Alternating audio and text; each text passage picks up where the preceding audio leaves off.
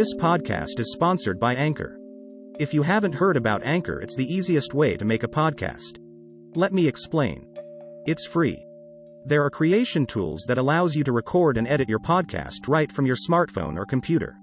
Anchor will distribute your podcast for you, so it can be heard on Spotify, Apple Podcast, and many more.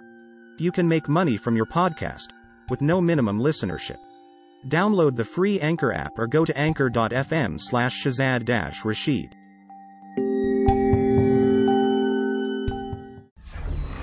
Geoengineering methods vary from fantastic ones like constructing giant light sails in space to seeding clouds with salt, or wilder ones like fertilizing the oceans with iron to speed up the growth of trillions of algae cells. In this video, we'll focus on an intervention we could see during our lifetimes: stratospheric aerosol injection. A clunky term that means spraying stuff very high up in the atmosphere to keep the sun away. Keeping the sun away. CO2 doesn't heat up the planet on its own. Almost all of the energy on Earth comes from the sun in the form of electromagnetic radiation. About 71% of this energy is absorbed by the Earth's surface and atmosphere. This absorbed energy is emitted again as infrared radiation, and CO2 is able to trap this infrared radiation and keep it in the atmosphere for a while. You can compare this effect with snuggling under a blanket in the morning. Even in a really cold room, your body emits infrared radiation, and the air between your body and the blanket traps it and creates a warm and comfy feeling. So one way to cool down the planet would be to prevent energy from getting trapped under our planet blanket, which is already happening naturally. About 29% of the solar radiation hitting Earth is reflected back to space by bright surfaces like ice, deserts, snow, or clouds. More reflection, less energy, less warming. We can look at nature for inspiration. Specifically, the 1991 Mount Pinatubo eruption, the second largest volcanic eruption of the 20th century. Aside from massive devastation and almost 900 dead, scientists noted its strong impact on the global climate. The explosion ejected millions of tons of particles and gas as high as the stratosphere, which hung around there for a while. The stuff that's interesting for geoengineering is sulfur dioxide, a nasty-smelling and invisible gas. High in the atmosphere, it produced a haze of sulfuric acid droplets that mixed with water and created giant veils. These veils reduced the sunlight reaching Earth's surface by roughly 1%. Global average temperatures dropped by 0.5 degrees Celsius. It took 3 years until this cooling effect had stopped. Humans could imitate this process by injecting sulfur particles directly into the stratosphere.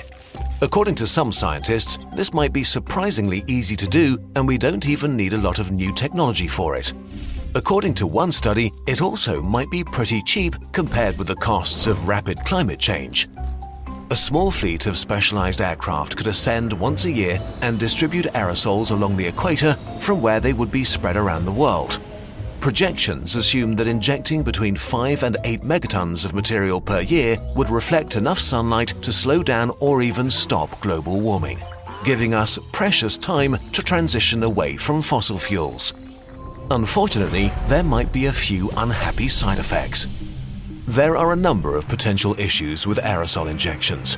Rainfall patterns could change, which could negatively affect agriculture and cause famine. Billions of people could be affected in the worst case. Also, after the 1991 Mount Pinatubo eruption, the acid water veils not only cooled down the surface, they also heated up the stratosphere. As it turns out, acid is bad for the ozone layer, and the ozone hole over Antarctica was the largest it has ever been. Injecting sulfur particles over decades could have a similar effect. Scientists have already suggested using a combination of different minerals that might have much less harmful effects on the ozone layer, but more research and experiments need to be done to make sure this could work. But even if we don't damage the ozone layer, there are other risks. Politicians and industry might use the cooling effect as an excuse to delay the switch to a carbon-neutral economy. Even if geoengineering slows down global warming, humanity is still adding extra CO2 to the atmosphere. More CO2 in the air means that the oceans absorb more CO2, which makes them more acidic. This is already beginning to be deadly to huge ecosystems like coral reefs. and the longer this continues, the more severe the effects will be. But it gets worse. Once we start pumping particles into the atmosphere on a massive scale, we might be forced to do so for a long time, or we could risk a termination shock. What that means is that if humanity continues to enrich the atmosphere with CO2, but at the same time prevents the planet from heating up by blocking solar radiation, we're sitting on a time bomb. Once we stop geoengineering, the natural cycle will take over again and Earth would heat up. But after a few decades of keeping the planet artificially cold while still releasing massive amounts of CO2, it would heat up much quicker. An increase in temperature that would take 50 years today could happen in just 10 years. Such a temperature shock in such a short time would disrupt every major system on Earth so much that it would be impossible to adapt in time. The worst-case scenario could be dramatic famines and the rapid destruction of ecosystems. Humanity might survive, but the survivors would inhabit an unfamiliar and hostile world. The best-case scenario is that once the world has finally fully understood the existential danger of rapid climate change, geoengineering can buy us a crucial decade or two. Time to transition our economies and maybe even pull CO2 out of the atmosphere, maybe with technologies that we'll discuss in a future video. Conclusion. Geoengineering is a scary concept.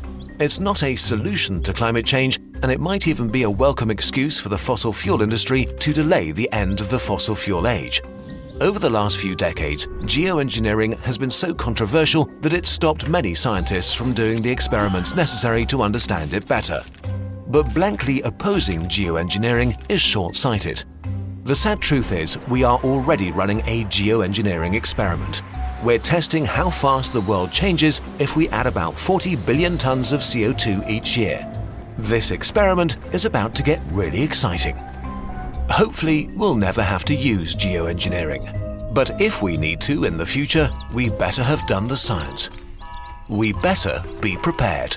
Or a panicking humanity might accidentally press the self-destruct button.